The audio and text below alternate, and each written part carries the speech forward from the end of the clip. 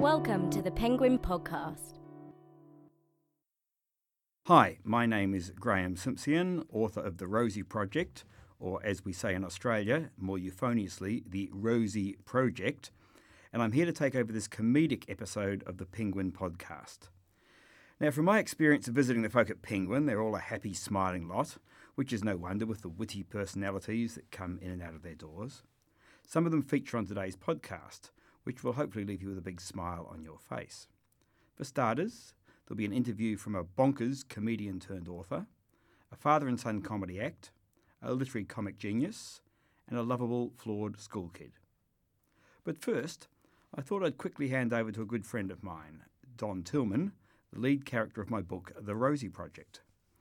Last week, Penguin asked their Twitter following to tweet in their questions to Don, which he has answered and left me to read out to all of you now. Okay.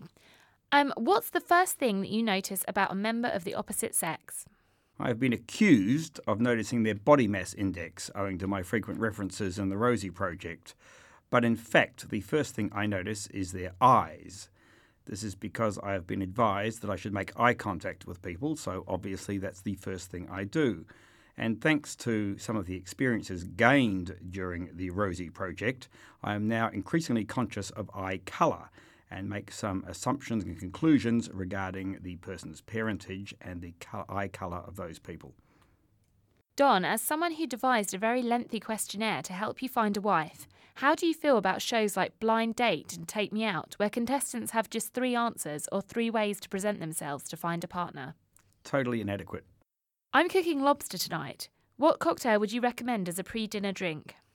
Obviously an alcoholic cocktail, unless it is one of your non-alcohol nights, which I recommend to at least monthly. But if you're drinking alcohol, an alcoholic cocktail, and I would recommend margarita, world's most popular cocktail, hence most likely to be agreeable to you. I'm not having much luck finding a boyfriend. What do you recommend?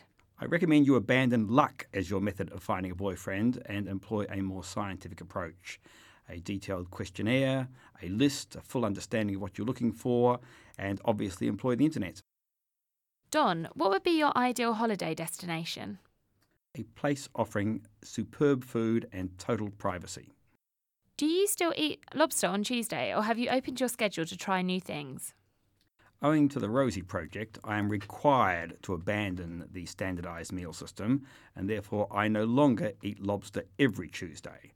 Obviously, it is possible to eat lobster on some Tuesdays, but now I am substituting other things such as crayfish, prawn, crab in the lobster salad. I'm after suggestions for what to buy my husband this Christmas. Any ideas? The Rosie Project. What is your star sign, Don? Might we be compatible? No. What are your views on internet dating? Obviously, the most effective way of finding a partner is to spread the net as widely as possible to maximise the chance of encountering a compatible person. The internet is the appropriate technology for this. I've been married for 20 years. What are the chances of my husband and I staying together forever? I'm not a statistician. This information is not immediately available to hand, but I suggest that you consult the relevant statistics, but that you frame your question more carefully. It's highly unlikely your husband and you will stay together forever, if forever is understood to mean the lifetime of the universe, because the earth will shatter. Even if your bones are buried next to each other, there will come a time when in the evolution of the universe this will not be true. If you're asking about lifetimes, you will need to define whose lifetime you are referring to. Frame your question properly and ask again and ask a statistician. Don, what's the best way to dump someone? Is there a nice way? You're asking me? You're asking me for advice on tact, on appropriate behaviour. I recommend that you form your own conclusion, which is doubtless going to be more socially appropriate than mine. What's your favourite thing about the British? Men of my age dress highly uniformly, therefore there is very little difficulty in fitting in. Don, if you could have a superpower, other than your existing ones obviously, what would it be? Very interesting question. The ability to slow down time, or alternatively and equivalently to move faster and think faster than everybody else, which would enable me to make less errors in conversation due to having additional time to think about my response. What's your idea of a perfect date evening with Rosie? Unfortunately, the Museum of Natural History is closed in the evenings.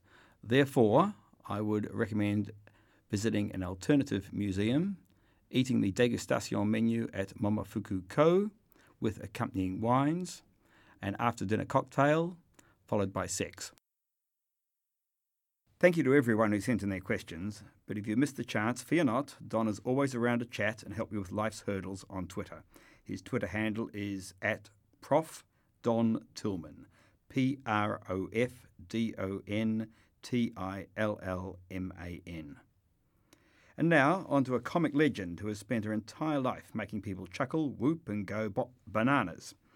Despite facing some difficult periods in her life, most of all battling the laws of procrastination, Jennifer Saunders has plenty to laugh about, which she discusses with her editor, Joel Rickett. Hello, Penguin podcasters. I'm Joel Rickett from Penguin, and I'm thrilled to be sitting here with one of my authors, Jennifer Saunders. Hello, Joel. Hello. Who's gone and written a book? Yes, thanks to you. I wasn't sure how that happened. They said it could never be done. Well, You said it could never be done. I thought it would never be done until I met you at Claire Balding's book launch. Ah. That's how it happened. And you persuaded I me plied you with warm white wine. Yes. Canapes. When I was drunk enough, I agreed to do it. And then you had to actually write the thing. Yes, which was quite hard. As you know. It was quite difficult. Well, it didn't feel like that for me. Well, no, because you got the end result. I got the words. You got the words. I had to think them up. And you've called it Bonkers. Yes. My Life in Laughs. Yeah. And it's a fairly bonkers book, isn't it? It is a fairly bonkers book because it's sort of haphazard. And because my life has never really had a plan. I was going to call it Where's the Plan? Because, in fact, my whole life has been a sort of series of things that just sort of happened. One after the other. One after the other, yes, no thank God. Machiavellian scheme No wormholes. The comedy world. No, none at all. So this is a comedy podcast, so I thought I would start with the dedication in the book, which is a lovely picture of your dad, who is a pilot in the RAF, and the book and the dedication reads, "For my father, who taught me the importance of laughter." Yes. How did he do that? Because you tell it very well in the book. He did it because his whole ethos about life, is ethos the right word? Something there? like that. It's not bathos or pathos, is it? It's ethos. Was that you were allowed to be serious, but you couldn't take yourself seriously. Therefore, everything had to have something funny around it. And he was a great mimic. He was a great clown. And he was just generally always funny, especially to us kids, you know. And you I remember there's a great bit when you talk about how he took the mickey, shall we say, out of people who kept their military or RAF titles later in life, and there was a certain Commander Cox. Commander Cox, yes. Who lived near. Well, because he couldn't bear pomposity. And anybody who thought they could get away in civilian life by keeping their title, like Major so-and-so, when they'd probably only ever been in the army for 2 years, you know, and out for 32, he just used to rip the piss out of. And in front of us kids, this guy would come round. It was called Commander Cox. And he'd go, "Hello, Commander! Commander Cox is here. Look, children, it's Commander. Commander Cox is here. Oh, hello, Commander. Do come in, Commander." Like this. And also, he was very charming, so no one ever sort of realised. It was only us, and he'd sort of wink us in on the joke. So we were always being entertained by him. And I remember my parents, wherever they went to a party or if we'd had a family gathering, in the car on the way home, they would just go through everybody and do imitations and character assassinations, and it was just hilarious. So you just joined in? So we just joined in, yeah. But you didn't sort of start kind of performing in any formal sense at school. It wasn't like you were one of these girls up on the stage or you weren't sort of starring in things. You weren't even doing much drama, really. We never did drama at school. And we did, I think we once did a review when I was in the sixth form, and I think that was about it. I wasn't in plays. No. Didn't but then you found yourself somehow, by accident almost. Everything was a little bit by accident, yes. It was actually a teacher training course, but you sort of thought it was a drama course. Well, I knew it was in London. That was all the knowledge I had, was go to a college in London, here's the address. And And yeah, it turned out to be a teacher training course, which slightly flummoxed me. And we had to do a certain amount of performance, and that's when I started performing, I suppose. And and that's where you met Dawn, in fact. Yeah, that's Dawn where I met Frenchie. Dawn. Dawn French off the television was there. And by the third year, we'd worked up an act just to entertain ourselves, basically, because we were in a flat with lots of other people and used to get bored. And alcohol was generally too expensive. Money. No money. So we used to eat cheaply, not drink much, and just mess about all the time. Can you remember your earliest performance in that living room? No, definitely, because there was a sort of square of sofas and everyone would sit down and look at the television, and we'd go in and ask them to stand up, move all the sofas back, and we'd do a mimed circus act in the middle of the room for them. Which we thought was hilarious. This was the Menopatsi sisters. Okay. Who were the next generation on from the Menopause sisters, who were the earlier act. Yeah. And we used just to laugh more than the audience, always, and then leave the room in hysterics, and they just, pushed the sofas back and turned the telly back on. But we had such fun. And it was all, that was it, wasn't it? It was the fun. It was always the fun, yeah. It was always the fun. I think when you find someone you can have fun with, that you can play with, it's like when you've got a best friend at school, and you always want to be with that person because that's the person you enjoy jokes with. That's the person you don't feel embarrassed in front of. I think that's the most important thing in a comedy relationship, is the person you can't embarrass yourself in front of. No, because you've got such intimacy and you've done everything. Yeah, it's a huge trust thing, I think. And it did sort of then turn into a real act when you couldn't find a job. Well, no, I couldn't find a job, and the job didn't find me, and I was sort of indolent and sitting on a step in Chelsea with my friend Jobo, and we used to always go through the stage. Every week we'd get a copy of the stage and have a look through the jobs at the back, and always think, oh, I really, really want a job on a cruise. So like a job on a cruise, because you get to go on the cruise and you get a job. And so we'd always be looking for jobs on cruises. And one day we went through it, and there was this job advertised in a comedy club in Soho, and they wanted female acts because there were so few at the time. And to be right on and to be alternative, you couldn't ignore the fact that actually it couldn't be all male. They had to have some bosoms. So you were the token. So we were the token quota. We were the token quota. We were the only alive beings that walked into the audition with bosoms and got the job. That was it. That got the job. And you started doing in a strip club, actually. Yeah, it was in a strip club. The earliest comic strip. Yeah. And we thought it was going quite off the stage cool, every night. actually, to be in Raymond's Review Bar. But then everything in Soho was in a strip club. I mean, the Comedy Store was above a strip club. Yep. It was that was the place where there were lots of little venues and stages. So. And you put on these sort of skits, some of which you, as you say, you developed on the sofa. But then yes, we did. I mean, we just put on what we'd done at the college cabaret. What I love about it is when you said to me it was only after a while that you realised you didn't have to change them every night, because it was the audience that changed. We suddenly thought, my God, we're going on every night. We can't do the same material. That's ridiculous. And so we would try and, every night think up, we've got to do a different thing tomorrow, got to do a different thing tomorrow. And it came down to some pretty tragic material by the end. I mean, Dawn would walk on stage and we'd start acting like Thunderbird's puppets, and be walking around the stage like puppets, which was half funny. And I think most people didn't know what we were doing. And then Dawn, I'd say to Dawn, "What's the time, brains?" And she'd put her wrist on her forehead and say, 4 o'clock, Mr. Tracy. And that was the end of the sketch. Punchline. So then we just had to go, "Thank you very much, thank you very much, good night." Are any of these moments captured on film? No, thank God. Oh. No, I mean, there We've probably got a are great photo some. in the book from very early. Yeah, haven't we? there's some very good photos in the book where you just think, what are you wearing? Dawn decided a small pair of tartan trousers and a red T-shirt was her stage outfit. And I decided that a black velour tracksuit that gripped you at the ankles and some peaked toe sandals was my outfit. So there you go. It's fairly hot under those lights in those. Well, we were young. We didn't notice. So that, and do you think and some of the characters and the way and the kind of skits and takes on things you did then, did they sort of carry all the way through into the years of French and Saunders? Yeah, I'm sure they did. Actually, I'm sure we used a lot of it's to do with little attitudes you find, so that you can adapt them into different sketches.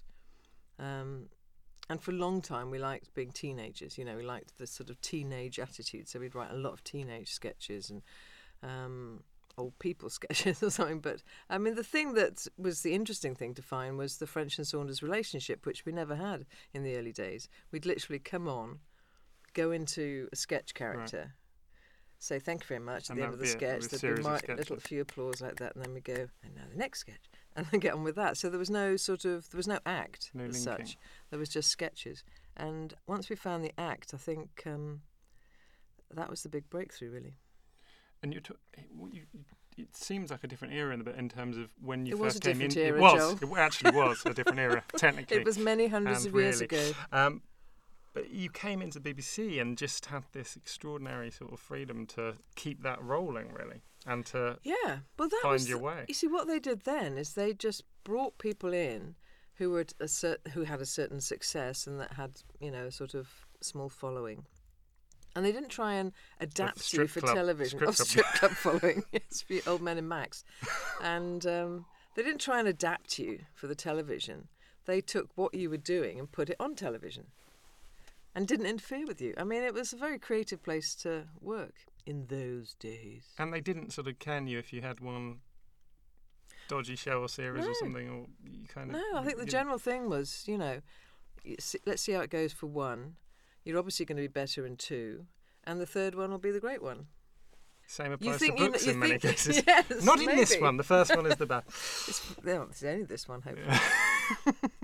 We haven't told you about Bonkers 2 yet. Oh, two Bonkers. Two Bonkers. Two Bonkers. This time it's personal. So talking about, let's go all the way forward on the comedy theme through to meeting, and you talk about meeting Dawn and how that, finding someone who can keep the funny going. And was it the same with Joanna Lumley? Really the same, yeah. It was interesting. And we hadn't had such a big build-up too, because Dawn and I, we sort of knew each other. We were with each other every day at college. And so it was a sort of gradual process of getting to know. But when you, with Joanna, it was very quick because, you were throwing together a series. We were thrown together in a series, and I mean, the way that happened was extraordinary. You just had to. I just had to write something, and then had to cast it, and I didn't know if I was going to get on with her because I'd never met her, and she had this air of this lovely voice, and everything was lovely, and I thought, I don't know if I'm going to get on with lovely, but it turns out she's not lovely at all. Turns out she's pretty fantastic and really funny and very down to earth. And there's among the many treasures in the book, there's a chapter which is almost entirely composed of the facts that you and Joanna sent to each other when you weren't actually together. Yeah, we used to send the fax machine, which was like the text of its day. Okay, tell me, how did that work? Well, because faxes were suddenly like, did you not know how it works, No. dear? All right, it's some paper in a roll, and you of put paper. you put your Right. fax in, which you Okay. write on a piece of paper, Yes. and it comes out the other end. Not your end, your other end. The other end of the telephone line. So you telephone a letter to people. You phone a letter. You phone a letter to people. And it just became addictive because it's a bit like Twitter, I suppose, which is once you start and you think, I've got to keep being funny now. I've got to find another funny thing to do. And your life is spent looking around the world with your eyes flicking for something funny to put on Twitter. Thinking, I can put that, oh no, that's not funny enough, it's not funny enough. And the rest of your life means nothing apart from what's funny on Twitter. And it's the same with the faxes. I used to spend days cutting things out, funny things out of magazines, sticking them on bits of paper, writing a few funny things in, and then posting them off in the fax to Joanna. And she'd send them back. And we just had such fun. Tell us what's in them. You took on characters and it's generally a character between the two of us, which is I'm Sandwich, who is the sort of someone who thinks she's a big star and has the television show. And Joanna is Jack Lumpley, who is also whatever name she chooses on the day, who is an out-of-work, generally in a home actress who's begging me for work. And honestly, we just used to make ourselves laugh. And those all the time. those are wonderful, but they're not even the funniest faxes in the book, which I think is a title reserved for a series of exchanges between yourself and Ms. Goldie Hawn. Yes, rather strangely. Which are sort of unintentionally funny in a way. Well, they are unintentionally funny, and because they are desperate. Basically, it's me pretending I've done some writing for her that I haven't done, and her begging me to write it. And you're getting into a sort of series of elaborate metaphors about... Yes. Well, first you're making a series of excuses. So many incredible excuses. So many. Some now, I actually blush when I read those. I think, how can you... Honestly, the nerve. And some of them I just decide to talk like Bertie Wooster. And go, hey-ho, tinker-tonk, onwards now, going to oil the old brain and put the old fingers on the old keyboard, tinkety-tonk, hey-ho. You get into this elaborate metaphor towards the end about you're in labour and the baby's kind of, and you're in the advanced stages. I'm just trying to keep it light. I think that's the thing, is you just want to keep it all tinkety-tonk, because really it's rather sad and very, very desperate by then. Because we just didn't do the work. We just didn't do the work. And it would have been probably easier to do it than to actually write This these was a faxes. project that Ruby Wax said, Jennifer, we can do it in a month. And a year and a half later, it was no further forward. Well, thankfully not all your writing projects end like that. No, because some of them come in on time, don't they, Joel? They do. Thank you. Including Bonkers. Bonkers! So Hurrah. thank you, Jennifer. Oh, pleasure. That was Jennifer Saunders talking about her autobiography, Bonkers, which is out now. Now, from one half of a comedy duo to a full comedy double act. Many of you will be familiar with Jack Whitehall, and some of you may also know that his father, Michael Whitehall, has been an agent to acting legends from Judi Dench to Colin Firth. What you might not all know is that together they tell a hugely entertaining and irreverent account of a unique relationship between a father and a son. Here they are introducing an extract from their book, Him and Me. Hello, I'm Jack Whitehall. And I'm Michael Whitehall. And you're listening to the Penguin Podcast. Podcast? What's a podcast? It's an online thing that you download and you listen to people. And it's the Penguin. But I'll play it to you later. It's nothing to do with peas. What? No, shh.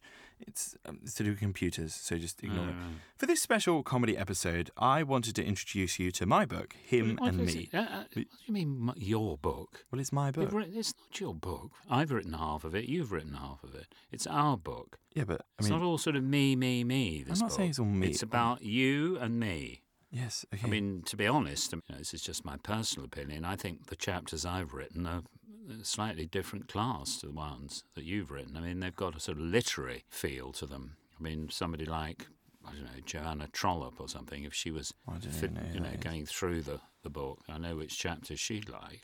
Probably my one. Whereas yours would be good for people like Paul Potts, is that the man? Yeah, he's in it. I've got lots of people that I reference in my things that young people would like. There's a story about Ollie Murs.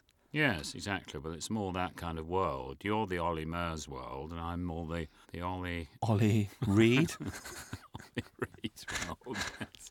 Do you even know who Ollie Murs is? Yes, he's a nice boy. He's that boy we met in Essex when you did that show up in Essex. Yeah. Quite pleased with himself. But Don't a nice say, boy. you can't say that about Ollie Murs. And doesn't Molly, your sister Molly, isn't she quite fancy Ollie Yeah, she Murs? quite fancies him. Yeah, In fact, I think she's quite keen on Ollie Reed as well. Yeah. Well, she was. Okay, well, now they're going to play an extract from our book. Which extract do we use? I don't know. I would suggest we use one of mine. Why do you keep saying that? My Well, chapters are fine. Who's going to decide what extract? The listeners will decide, I guess. Yeah, so- Maybe they'll get given an option and they can vote for which one they listen to. Right. Vote me. Here's the extract. From a very early age, Jack adored, and I mean adored, dressing up. Captain Scarlet, Troy Tempest, Aladdin, Robin Hood, dinosaurs, Captain Hook, Peter Pan, Power Rangers, medieval knights, medieval kings, wizards, vampires, and rather worryingly, the Little Mermaid. Her name is Ariel. The one thing that linked all these characters, at least when Jack was portraying them, was that they all wore tights.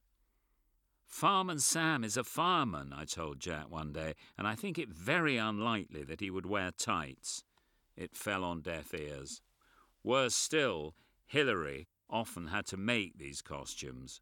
There was one Christmas when she spent weeks wrestling with meters of pink satin and gold lame, running up a Power Ranger suit. Why did it have to be the pink one? Because Kimberly was by far the coolest Power Ranger. Do you think this is wise, Hilary? I asked her. You'll turn the boy into Liberace. When she wasn't at the sewing machine, she would be on the phone, often in tears, to Wuss, who at this stage was working as a social worker in a child guidance clinic, so was good for a bit of advice on Jack's foibles. How can I get him to stop wearing tights? Hilary would ask. He'll grow out of it, Wuss would reassure her. Yes, but when? Little did we know how long it would take. 24 years and counting.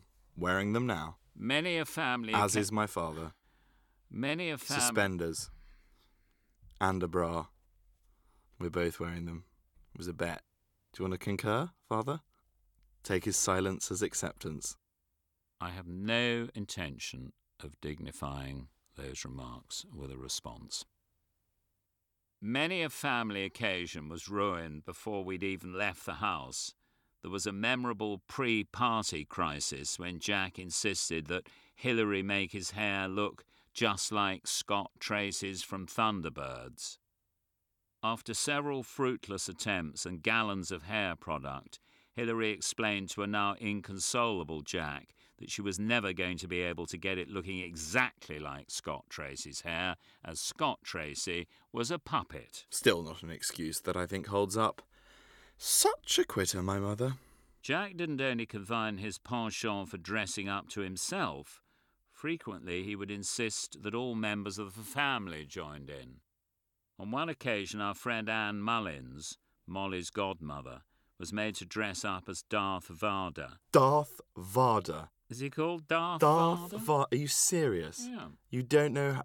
It's Darth Vader. Oh, right. Darth Vader. Oh, V-A-D-E-R, Var. Vader. Hello, this is Darth Vader. Was made to How dress much less up. scary would he be if his name was Darth Vader? Was made to dress up as Darth Vader because he didn't have enough baddies to scare people. Then there was the party when he insisted that his elderly grandparents don pirate outfits, and I myself was once forced to dress up Asked politely. Forced to dress up properly as a clown before I was allowed through the doors of one of Barnaby's parties, which in retrospect was a bit of an error as the entertainer was running late and everyone looked at me to step into the breach. It wasn't going to happen. The children all seemed to find it very amusing. I didn't. Still, they weren't laughing for long, as moments later Timmy Twinkle arrived and quickly knocked them into shape with a trick that involved him picking out a particularly annoying child from his young audience and putting him in a cupboard. Seriously, that was the trick. This man is a monster. The children were subdued for the rest of the party. They were probably traumatised for the rest of their lives. You also haven't mentioned the party where I came dressed as Luke Skywalker. Right. Very, very funny. One of the first and most... Obi-Wan Kenobi. Right. Can I carry on, please? Yes, so I'll stop making silly Star Wars jokes. One of the first and most spectacular costumes Jack ever wore was courtesy of his cousin Graeme. Graeme worked as a footman at Buckingham Palace. Jack was very keen to meet the Queen, so he and his siblings joined Hilary and me on a backstairs visit that Graeme had arranged for us. However, before our visit could be confirmed, we had to go through endless security checks to prove that we were fit and proper people. There was a 10-page questionnaire to complete, and we had to send in copies of our passports.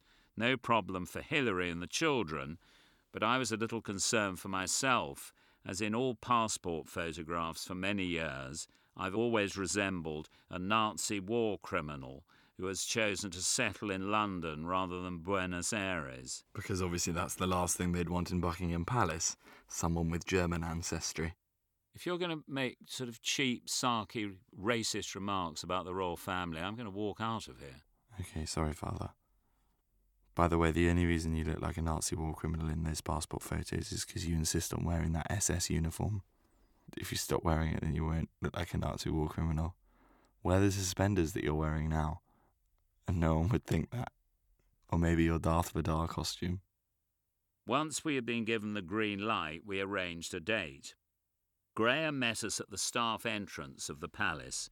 His tour started with a visit to the kitchens on the basis that we would work our way up the building, starting from the bottom.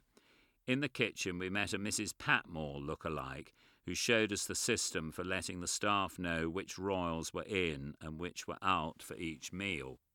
This seemed to consist of lots of little magnetic name tags. There were 2 lifts outside the kitchen with a sign on one saying not to be used between 12 noon and 2 p.m. and 7 p.m. and 9 p.m. when the Queen is in residence. Graham explained that this lift was used to take up the Queen's lunch and dinner and bring it down again when she'd finished, so no one was allowed to use it in case they tampered with her food. I could see Jack trying to work out how he could get involved in this process.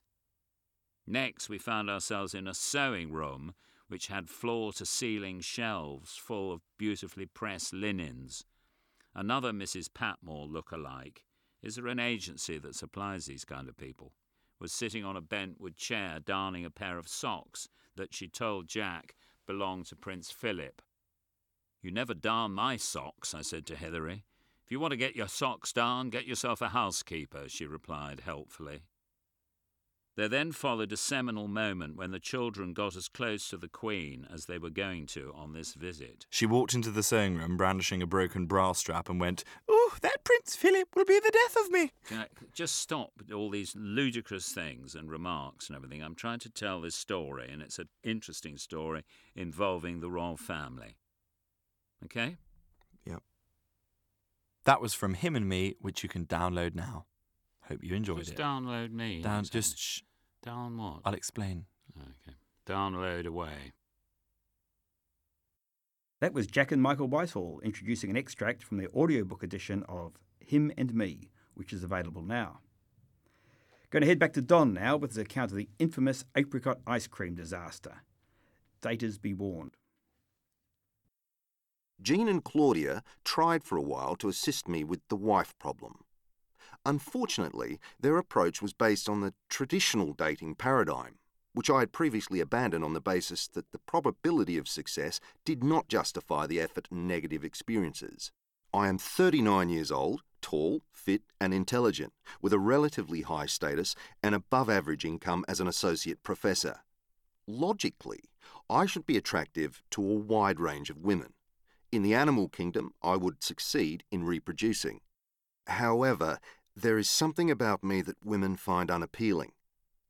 I have never found it easy to make friends, and it seems that the deficiencies that cause this problem have also affected my attempts at romantic relationships. The apricot ice cream disaster is a good example. Claudia had introduced me to one of her many friends. Elizabeth was a highly intelligent computer scientist with a vision problem that had been corrected with glasses. I mentioned the glasses because Claudia showed me a photograph and asked me if I was okay with them. An incredible question from a psychologist. In evaluating Elizabeth's suitability as a potential partner, someone to provide intellectual stimulation, to share activities with, perhaps even to breed with, Claudia's first concern was my reaction to her choice of glasses frames, which was probably not even her own but the result of advice from an optometrist. This is the world I have to live in. Then Claudia told me, as though it was a problem, she has very firm ideas. Are they evidence-based? I guess so, Claudia said. Perfect. She could have been describing me. We met at a Thai restaurant. Restaurants are minefields for the socially inept, and I was nervous as always in these situations. but we got off to an excellent start when we both arrived at exactly 7 p.m. as arranged. Poor synchronisation is a huge waste of time. We survived the meal without her criticising me for any social errors. It is difficult to conduct a conversation while wondering whether you are looking at the correct body part, but I locked onto her bespectacled eyes as recommended by Jean. This resulted in some inaccuracy in the eating process, which she did not seem to notice. On the contrary, we had a highly productive discussion about simulation algorithms. She was so interesting. I could already see the possibility of a permanent relationship. The waiter brought the dessert menus and Elizabeth said, "I don't like Asian desserts." This was almost certainly an unsound generalisation, based on limited experience, and perhaps I should have recognised it as a warning sign. But it provided me with an opportunity for a creative suggestion. We could get an ice cream across the road. Great idea, as long as they've got apricot. I assessed that I was progressing well at this point and did not think the apricot preference would be a problem. I was wrong. The ice cream parlour had a vast selection of flavours, but they had exhausted their supply of apricot. I ordered a chocolate chilli and licorice double cone for myself and asked Elizabeth to nominate her second preference. If they haven't got apricot, I'll pass. I couldn't believe it. All ice cream tastes essentially the same, due to chilling of the taste buds. This is especially true of fruit flavours. I suggested mango. No thanks, I'm fine. I explained the physiology of taste bud chilling in some detail. I predicted that if I purchased a mango and peach ice cream, she would be incapable of differentiating, and by extension, either would be equivalent to apricot. They're completely different, she said. If you can't tell mango from peach, that's your problem. Now we had a simple objective disagreement that could readily be resolved experimentally. I ordered a minimum size ice cream in each of the two flavours, but by the time the serving person had prepared them and I turned to ask Elizabeth to close her eyes for the experiment, she had gone. So much for evidence-based and for computer scientist. Afterwards, Claudia advised me that I should have abandoned the experiment prior to Elizabeth leaving. Obviously, but at what point? Where was the signal? These are the subtleties I failed to see.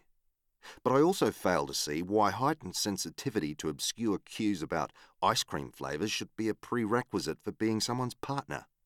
It seems reasonable to assume that some women do not require this. Unfortunately, the process of finding them is impossibly inefficient.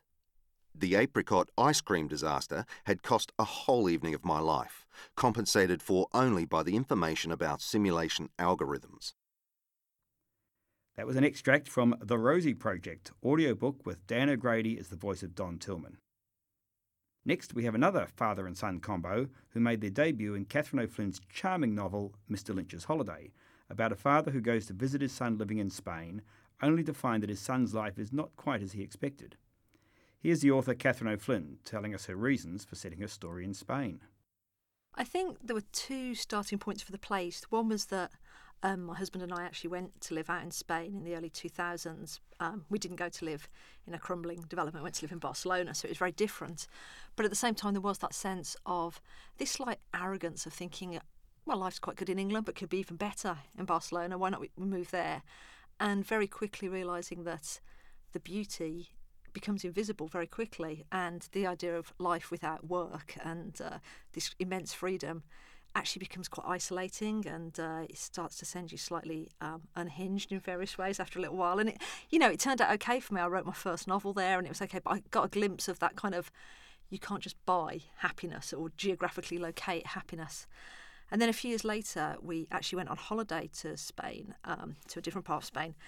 And it was a deserted ghost town. It was a place for second homeowners, and it was out of season. So the only people there really were myself, my husband, I think 2 shopkeepers, and lots of feral cats. And it was so eerie walking around at night, and the whole atmosphere of the place was very haunting. And one evening there was a power cut that lasted for a few hours. And it was just amazing to me how quickly I just crumbled and my paranoia started mounting. And I thought, they don't know we're here. Nobody knows we're here. They're never going to turn the power back on. We're going to have to eat the cats. We're going to die here. And it was those two things really that sort of stayed with me, that I thought, I think I want to write about something to do with those themes.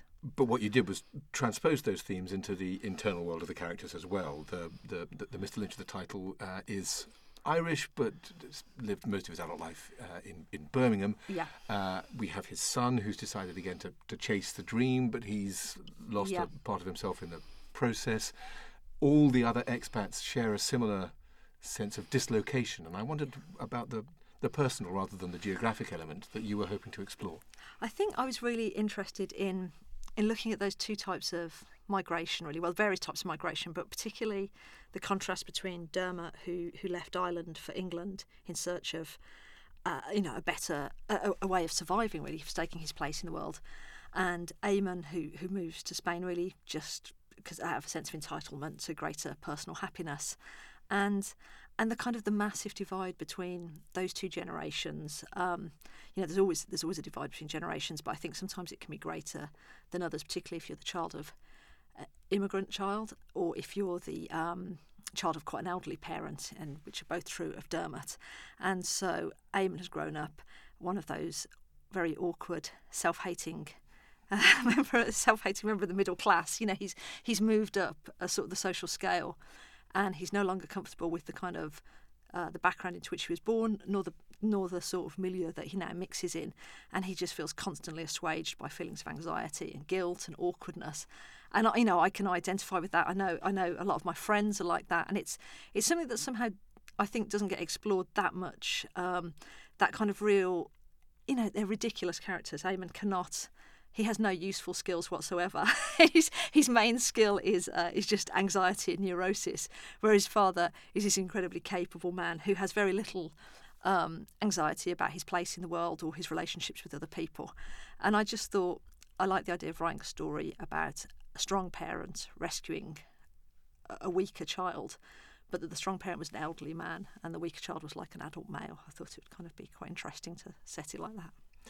The other noticeable thing I felt was that it's almost exclusively male. Eamon's girlfriend Laura, who seems an absolutely delightful character, scarcely appears as Inga as well, who again is secondary, and that was intriguing as well, to tell the story so clearly from the position from the point of view of two wheels. Was that a deliberate choice on your part in advance? Did you say I want to tell it, or just this is what men are like and I can get there? I'm not sure how deliberate it was. I think I thought it actually doesn't play that big a part in my considerations when I'm thinking. It's a strange thing, but I don't actually. I never really think about, I'm going to write about a male character or a female character. I don't have any problem writing male characters, which isn't to say I write them amazingly well, but it just means that I don't think my characters succeed or fail on the basis of whether they're male or female. And I think I wanted to write about father and son here because that process of migration, it's often, in the first place, the man's story, isn't it? They're the ones who will go over abroad, and maybe the wife will come over later or bring their families over. And I suppose to some extent, when I started thinking about the kind of person that Eamon was and compared to his father, there were quite a lot of issues about masculinity that I thought it might be interesting to explore. So it ended up, and there might even be an element of, I wanted, I'm the child of, an elderly Irish father, and it's not about me or my dad, and so it's a way of distancing it and getting a bit of for me, a little bit of perspective on it by shifting it slightly. Did that succeed, or did you find yourself creeping in your father seeping through? I think I managed to keep them quite separate. I was worried that Dermot could turn into my father, but he didn't, because Dermot's brilliant at DIY and my father was atrocious, and Dermot's far more capable really than my dad ever was. But actually, though, that point though, in fact, that's not the point about the characters. It's not that Dermot is capable at DIY or that Eamon is not doing a useful job. It's that the whole story hinges on the kind of the nature of their personalities. Yeah.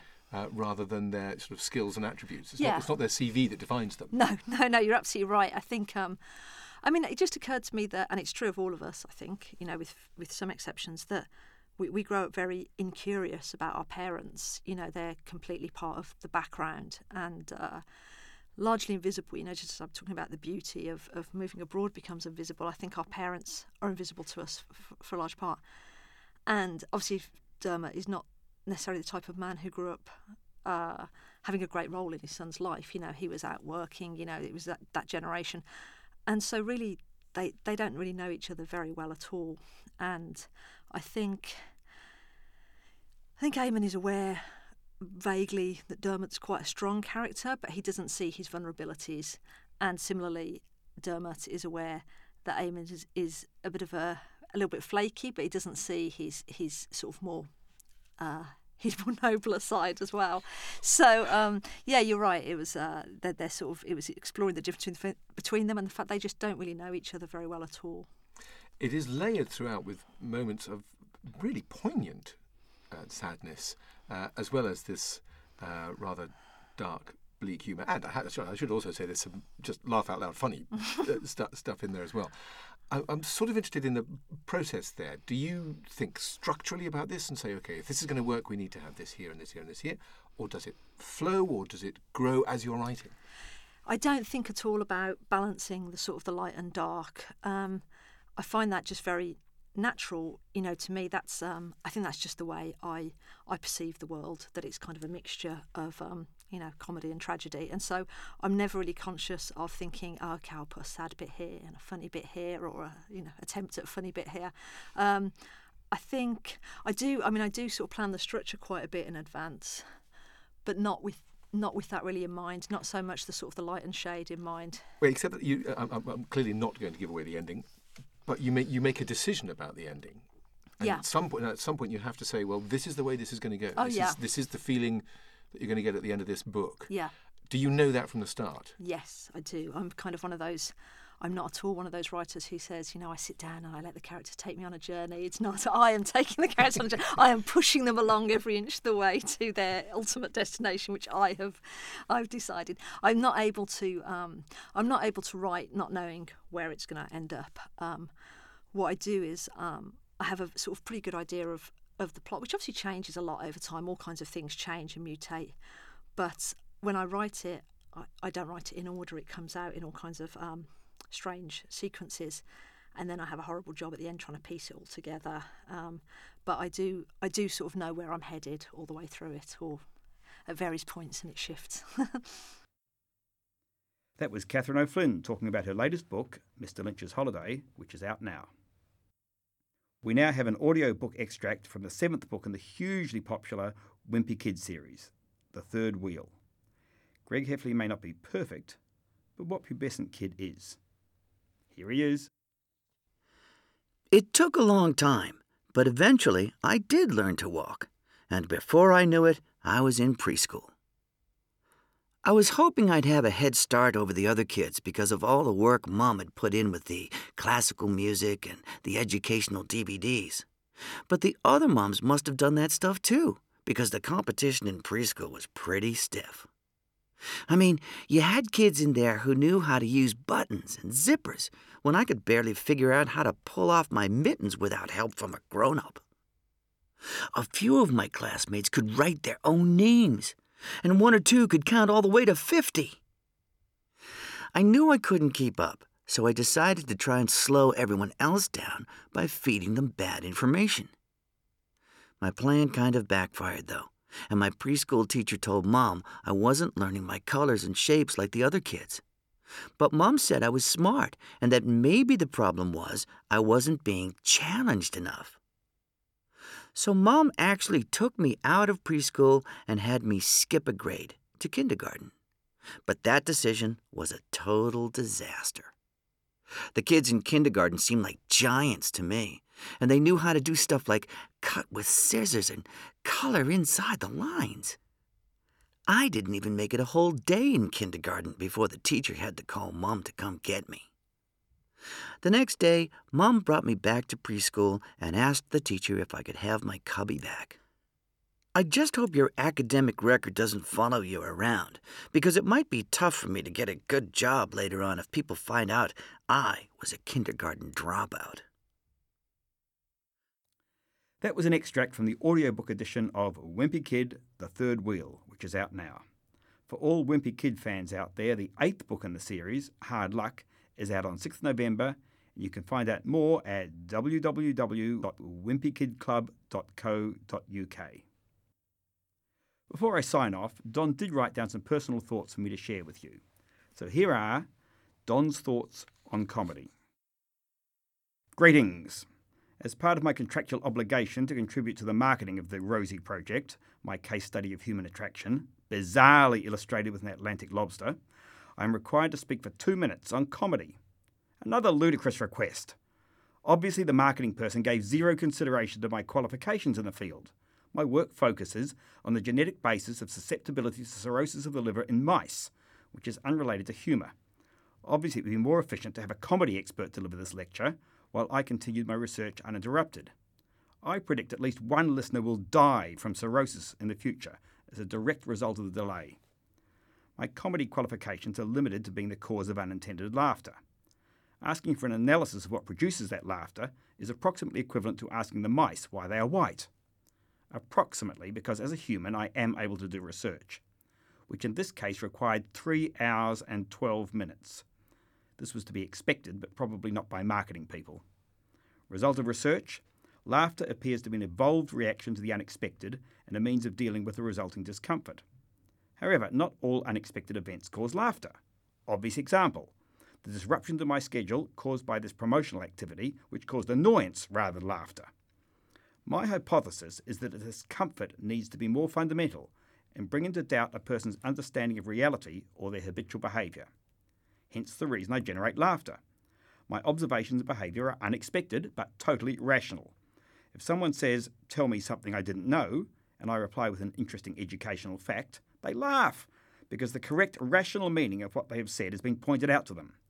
Their amusement at the standardised meal system increases as I list the advantages and they realise the incredible inefficiency of their own approach to nutrition. And if I respond exactly and correctly to a request which has been made of me, 2 minutes is completed. And that's it from the Penguin Podcast. Don't forget to head to the Penguin Books SoundCloud page for other author readings and audiobook extracts at www.soundcloud.com/penguin-books. To find out more about the authors and books featured in this episode, visit the website, thepenguinpodcast.co.uk. And if you have any comments or suggestions, you can email them to podcast@uk.penguingroup.com or find them on Twitter @penguinpodcast. And don't forget to follow Don Tillman @Prof Don Tillman with 2 L's. You've been listening to the Penguin Podcast.